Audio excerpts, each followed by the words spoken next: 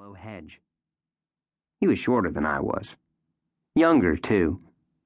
Probably no more than 11. His straight yellow hair hung in his eyes and straggled down the back of his neck. His glasses were held together with tape, and he wore a faded t-shirt big enough for Dad that said, "Minzer's Hardware. If we don't have it, you don't need it." "I've been waiting all day for you." The boy frowned as if he expected me to apologize for inconveniencing him. "Grandma was sure you'd be here by noon, and it's almost 6 o'clock. He held up a skinny arm to show me the time on an enormous watch that was way too big for his bony wrist. I'd been trapped in the back seat of an unair-conditioned car for almost 2 hours. The temperature was over 90.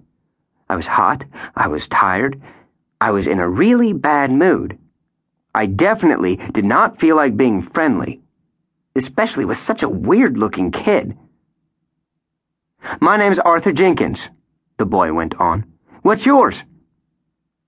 "Logan Forbes." I glanced over my shoulder, hoping to see Mom or Dad beckoning me to come inside and help unpack or something. But no one was in sight. Now, if I'd wanted to stay outside and talk to Arthur Jenkins, you can bet my parents would have been hollering at me to get my butt in the house. "How old are you?" Arthur asked. Without giving me a chance to answer, he said, "I'm almost 12. Next fall, I'll be in 6th grade at Oakview Middle School. You can't really see any oaks from there because they cut them all down to build a bunch of big, expensive houses. Fair Oaks, it's called, in memory of the trees, I guess. Mostly everyone our age lives there. They're all snobs."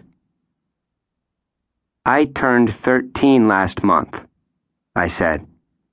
"I'll be in 7th grade, a whole year ahead of you." Arthur shrugged. "We can be friends anyway. Living so close, that's propinquity." He paused to see if I knew what propinquity meant. In case I didn't, he added, "That means proximity or nearness. Also kinship and similarity in nature." He flashed a crooked grin. "I have the biggest vocabulary in my grade. I'm also the best speller and the best reader. I read 503 books for last year's readathon. Not Dr. Seuss either, thick ones, like the Harry Potter books. I won so much free pizza, I don't even like the way it smells anymore." While Arthur bragged, I looked longingly at the house. I could hear Dad hammering, but no one came to the door to call me inside. Arthur pulled a stick of gum out of his pocket. Without offering me any, he stuffed it in his mouth. I watched him chew with lip-smacking relish, blow a big bubble and suck it slowly back inside his mouth. When he was ready to talk again, he said, "You've got some nice furniture. Expensive, Grandma says. We watched the moving men carry it in yesterday. How big's your TV screen? I've never seen one that size except in a store down at Peckham Mall." I shrugged and glanced at the house, still hoping someone would rescue me from Arthur. "Grandma and I didn't think anybody was ever going to buy old Mrs. Donaldson's place," Arthur went on. "It's been empty for almost 3 years.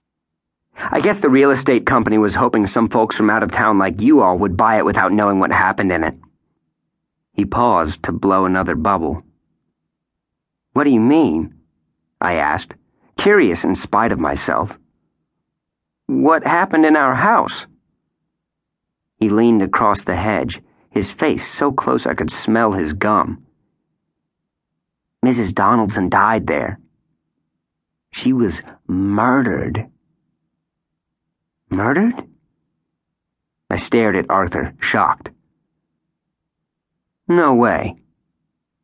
"Ask Grandma. She's the one who found her."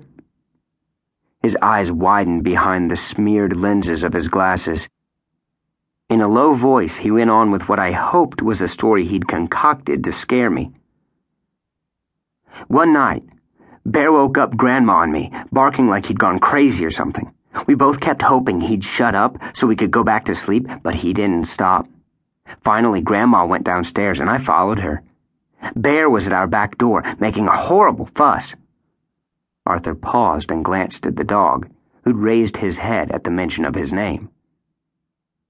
"Mrs. Donaldson never let him out unless he was on a leash," Arthur went on.